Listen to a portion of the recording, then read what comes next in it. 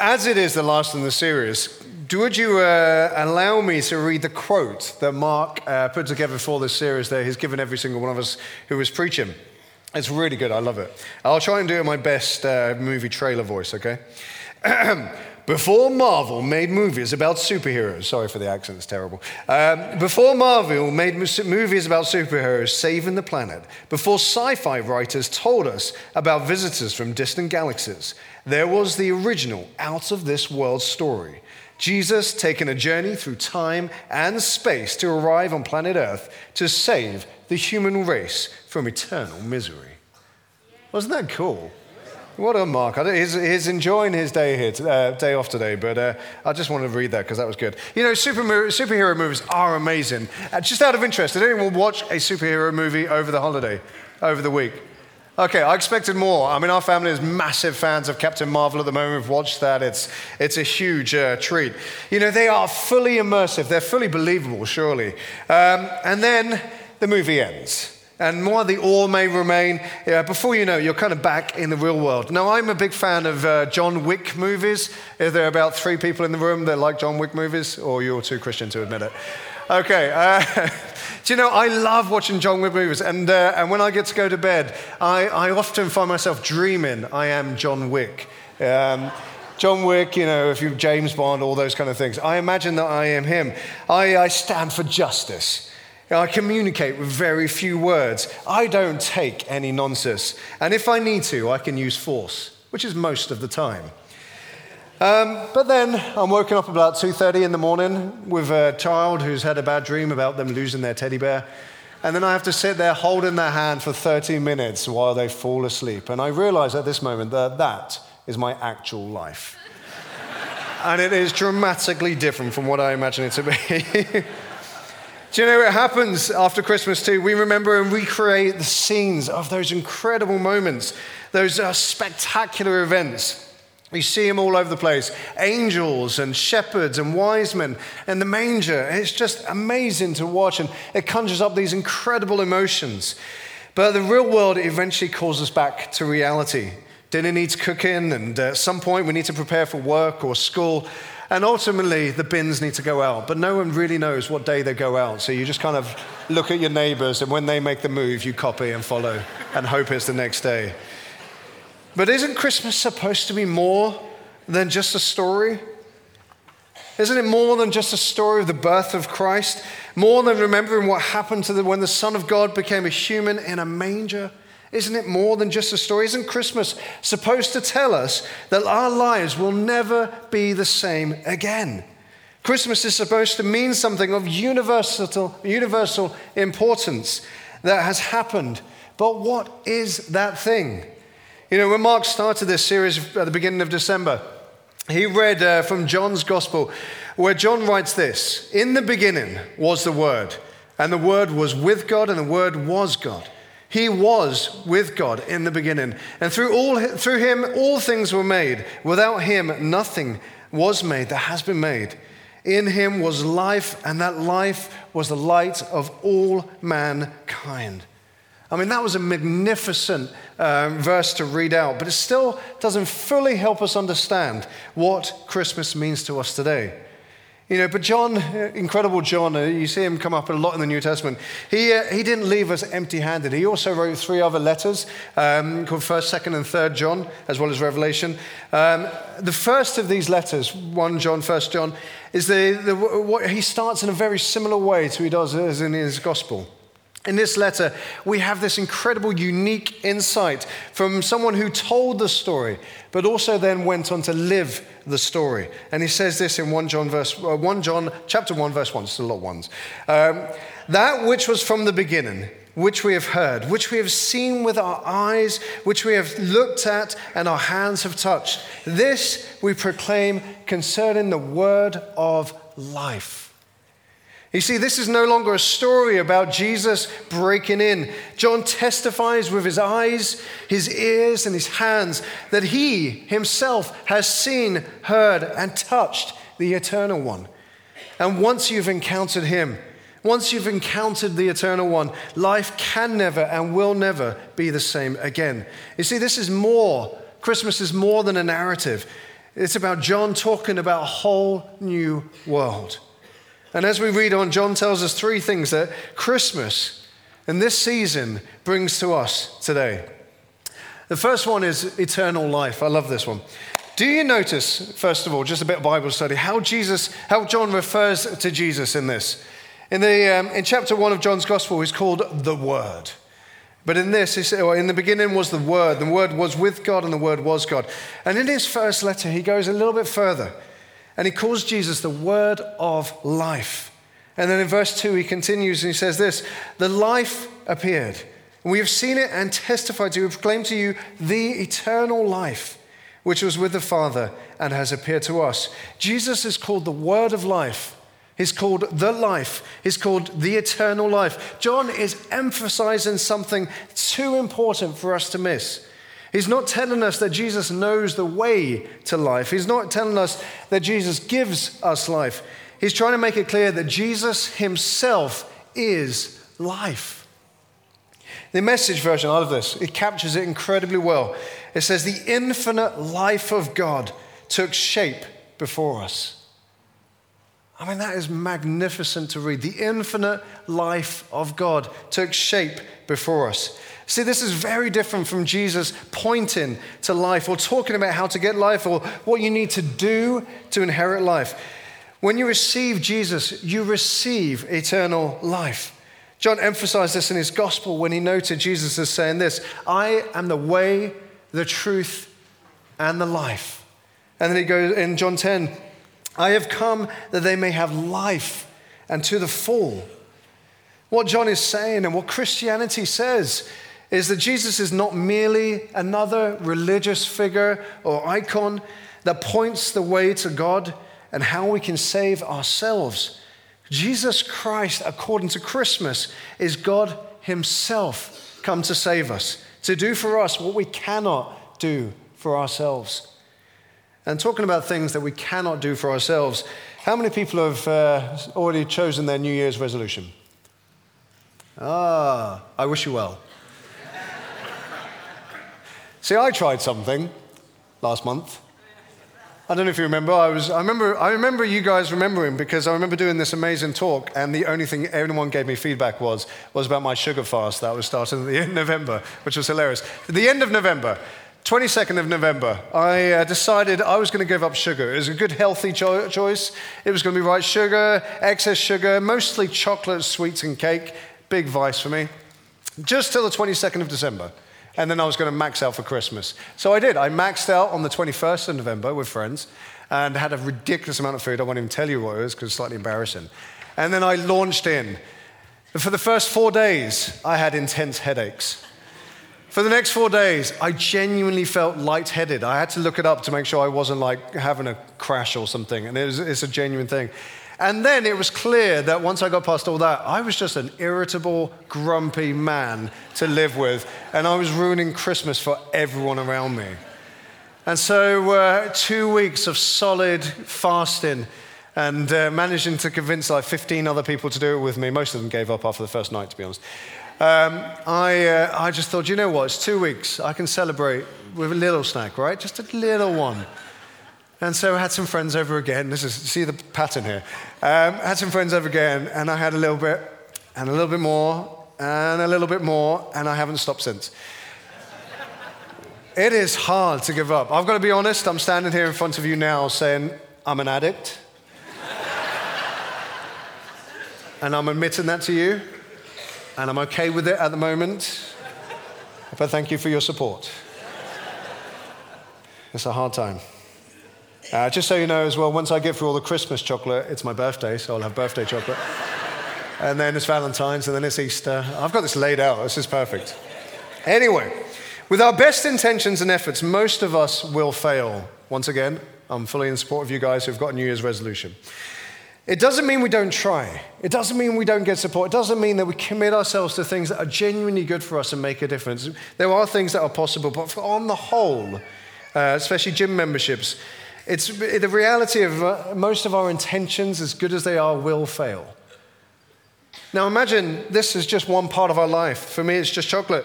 So imagine as you're trying to, as 1 Timothy says, keep a pure heart a clear conscience, and an unwavering faith.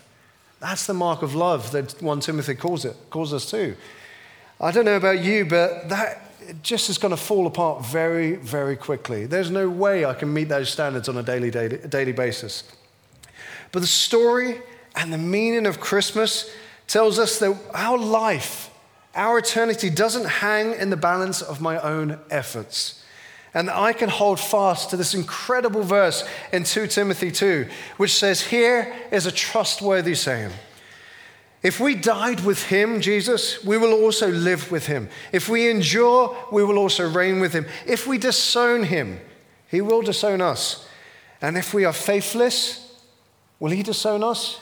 Will he give up faith in us? No. If we are faithless, he remains faithful. For he cannot disown himself. You see, we can choose Christ. We can disown Christ. That's an option. But we can never lose Christ. We can never lose that eternal life in Jesus. This is so huge. So huge that I want to approach this in a slightly different way.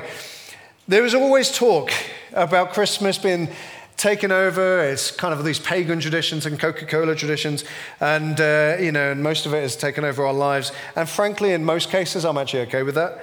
I think as absurd as they are, they genuinely makes a bigger emotion and a bigger feeling and a bigger celebration as long as they're used to point back to Jesus. It can be an amazing time and a season. But there is one fable, one thing around Christmas time that I really have no room and no grace for. And that is the idea of Santa's naughty and nice list.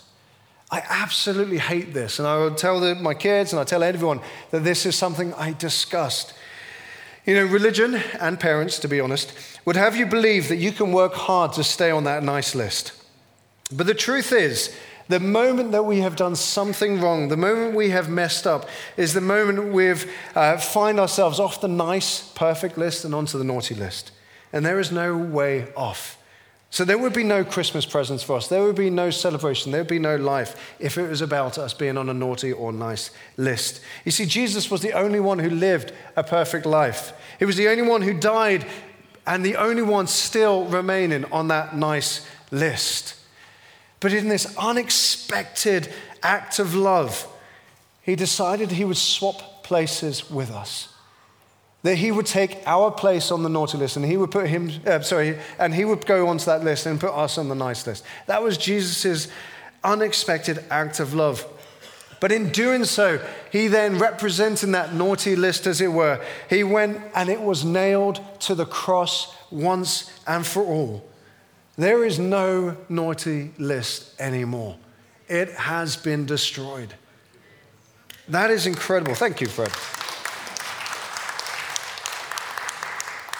You know, instead of lists, the Bible talks about the names in the book of life. And when we receive Jesus, we receive eternal, infinite life. And our names are added to the book of life.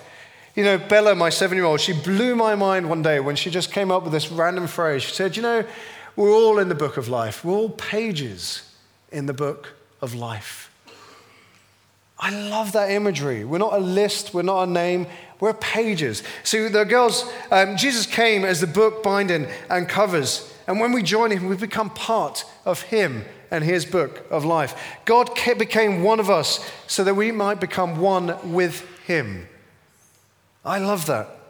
You know, whereas a name can be crossed out, a page forms part of a sealed book and no one can remove it. We've got this book at home. It's a really good book, actually. It's called Good Night Stories for Rebel Girls. It genuinely is a good book, despite the title. And it's a children's book packed with 100 stories of a life of 100 extraordinary women from the past and the present. People like Amelia Earhart, Florence Nightingale, J.K. Rowling. It's an incredible book and so many more. I think there's 2 of them now. And there's a page in the back of this book where you get to write your own name and your own story. I love this because eternal, infinite life has come and shown you a new world that you're part of. The question is, when you accept Jesus, when you accept life, when you are a page that's then entered into the book of life, the question is, what are you going to be called in that book of life? What's the title and what's the story that's going to be underneath? And this is the choice that you get to make. You know, it says in Isaiah 41, "But you, Israel, my servant, Jacob, whom I have chosen, you descendants of Abraham, my friend." You see, every single one of us, every single one of those in the Bible had a name that was given to him. Israel was God's beloved servant. Jacob was chosen. Abraham was his friend. John was the disciple that Jesus loved. Lazarus was his friend. Peter was the rock that he built his church on.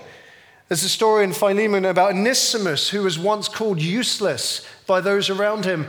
God calls him useful. How about you? Tom, my redeemed.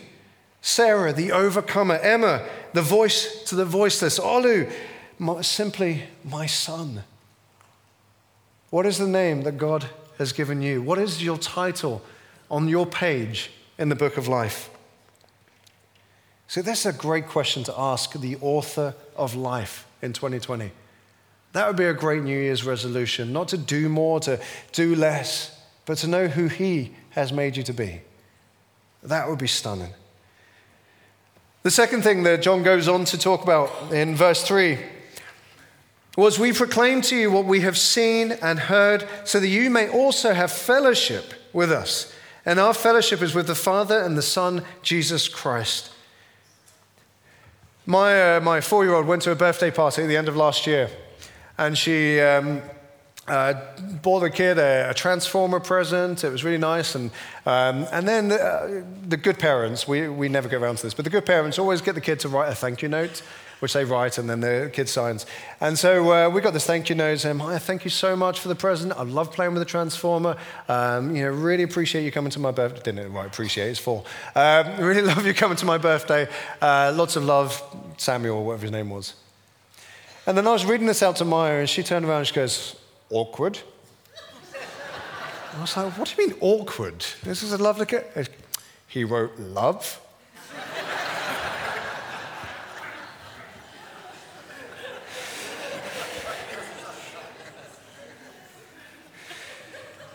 Do you know, a lot of people respond in the same way at Christmas. Jesus, don't get me wrong, I love celebrating your birthday with you. I really hope you're there when I need to invite you, but let's not take this too seriously. I mean, let's not make this awkward. But John says, "We proclaim to you what we have seen and heard. Our fellowship is with the Father and the Son and Jesus Christ." You see, John is telling us that it's not enough just to believe in God.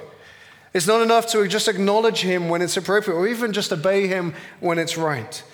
Christmas means that God has gone to infinite lengths to come near us, to have a personal relationship with us, so that you can know him personally, intimately, awkwardly, vulnerably. And that's what fellowship really is. It's a bit of a Christian word, but that's what it means. It's intimate. It's when your lives become so entwined with one another. It's more than just friends. It's even more than family. It's fellowship. It's the entwining of our lives in all areas. You know, it is impossible to have an authentic, intimate relationship without first becoming vulnerable. You know, every so often someone will say, I really want to be with that person, or I really want to marry that person, but I just need to know that they're not going to hurt me in the way that people have hurt me before. And the answer you and I probably give them is going, well, you might as well give up. That's not going to happen. There is no way you can enter a friendship, a relationship, or certainly not a marriage without binding your heart so much to the person in such a way that the person, if they chose to, could break it. In such a way that you could get hurt. You can only be as close to someone as much as you are willing to be vulnerable with them. You know, God didn't just love us from a safe place up in heaven far away where everything was perfect. He came in love as a man to dwell amongst us. He made himself vulnerable to rejection, to pain, to suffering, to temptation, and even to death for us. He initiated our fellowship, our intimacy with the Father and with the Son, Jesus Christ. He came to dwell amongst us in the most vulnerable way possible. First, as a baby, as one of us. That's love. And when you receive God in the vulnerability, in all his vulnerability that he came, when he was stripped of all his honor and his glory, when he became radically vulnerable out of love for us, when this whole thing, this whole season, this Christmas goes beyond a concept and a season, it will make you vulnerable towards him, but also towards other people. And I'll tell you why. Because when you feel that loved, that treasured, that precious by God himself, the Lord of heaven and earth, you have gained more than you could ever possibly lose. You know, other people's opinions may genuinely count, but they will never define you because God's opinion of you is far greater in value. We can forgive others, as crazy as that is, because we realize that God has forgiven us for so much more. We can love our enemies, which is ridiculous, because while we were still enemies, he died for us. And we can be generous because God does not run out of resources. I don't know about you, but I budgeted for our kids for Christmas. But you know, God doesn't need to set a budget. He has unlimited resources at his hand. God can do something for that person who is suffering that you know that you want him to turn all his attention to, and still have enough to bless you too. He has unlimited resources. You know, knowing this, it makes sense why John said, "We've proclaimed to you what we have seen and heard, that you may also have fellowship with us." And our fellowship is with the Father and with his Son, Jesus Christ. Having seen God's vulnerability, we are free to be vulnerable to others because we have already gained so much, more than we could ever lose. You know, as a family, we are incredibly grateful for God, what he's done in us and through us. I look at our kids, I look at just where we are and what we have around us, and I can't help but be thankful and be gratitude. The kids have been attitude of gratitude all season, which is great. Our lecturing has finally taken bait. But you know, we are so grateful to God that we feel that we can be generous with what we have. And so when Tara heard that her friend and her 3 kids were going to be alone at Christmas because the husband was unfortunately traveling, she didn't hesitate in inviting them round.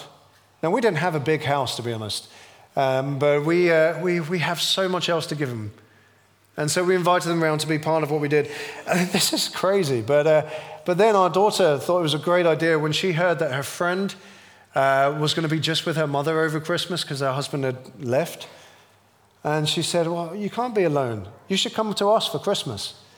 And so she invited her friend and her mother over for Christmas, which we found out about and then couldn't really say no. So, but actually it was a joy to be able to do that. And so before we knew it, we had 17 people in our house this Christmas, which if you've seen our house, I really can't think of what size it is. I mean, I don't know. It's tiny. It's about here to there. One queue, one line. Basically, no one moved over Christmas. If you wanted some food or some drink, you had to holler to the other side of the room, maybe a phone call or something like that. Anyway, you know, and as Trevor was saying, at Christmas at Vineyard, I love these stats from Heather, 305 children received a main present and a stocking filler from us before Christmas. 100 advent calendars were given out and 125 people were fed on Christmas Day, all with gifts for adults and children.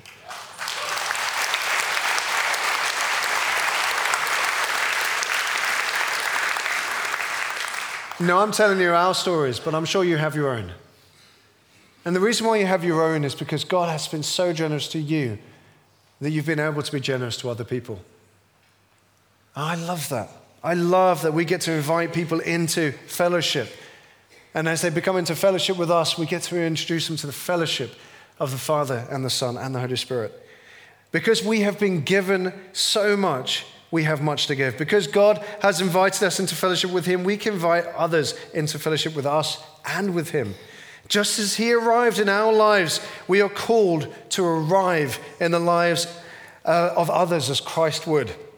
To put it simply, Jesus' mission has become our commission. Just as he said, surely I am with you, surely we are with others in this world. And then finally, complete joy. The eternal, the infinite word of life came to be with us. Fellowship. He came as one of us so we could be one with him. He became vulnerable that he could be known, and we could be vulnerable and we can be known too. And this is more than a narrative. John is talking about a new world. And it says in verse 4, we write this to make our joy complete. How does this make our joy complete?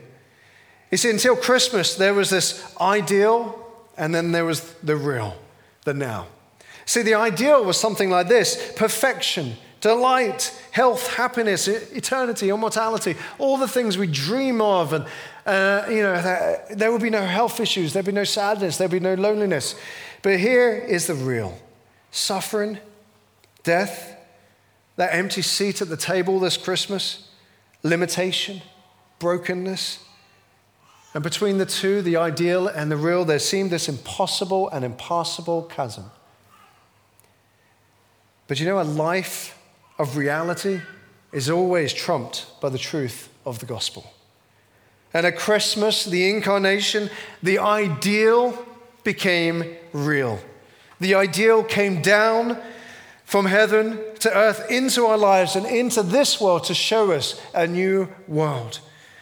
Jesus lost his glory so that we could have glory forever. He lost and gave up his peace so we could have infinite peace. There was no room for him at the inn so that we could dwell in the house of the Lord forever. A new world is coming and has already come in Jesus and is breaking out amongst us. Every time you see healing, every time you see loneliness, brokenness, every time you see someone who is met with someone and engaged in life, we see Jesus.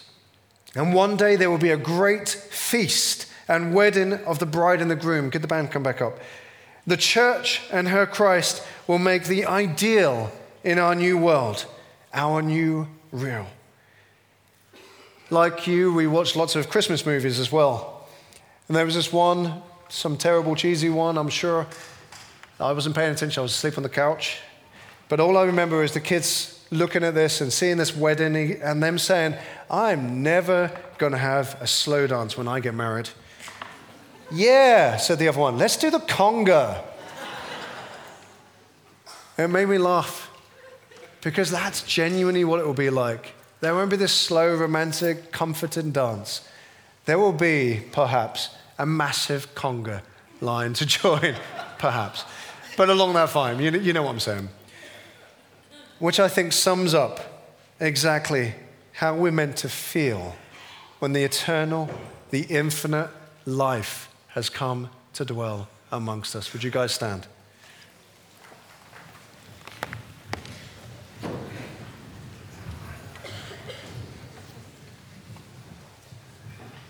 We thank you, Lord Jesus, that you would choose to humble yourself, not taking equality with God, something to be taken for granted, but you would become like a servant. You would come as one of us, laying down your life that we may receive life. You have become vulnerable that we may become vulnerable and know you personally, intimately, and be known by others and invite people into this place. We love you, Lord Jesus. We love you, Lord Jesus. Our lives will never be the same again. In fact, just at this moment, if there's someone in this room or people in this room that have not experienced that eternal life, have not made that decision for Jesus, would you just put your hand up now and I can just pray a blessing over you? Just come, Holy Spirit. Bless you, Lord. Increase your blessing. Thank you, Jesus. Bless you, Lord. We love you, Lord Jesus. Bless these guys. Let's worship him.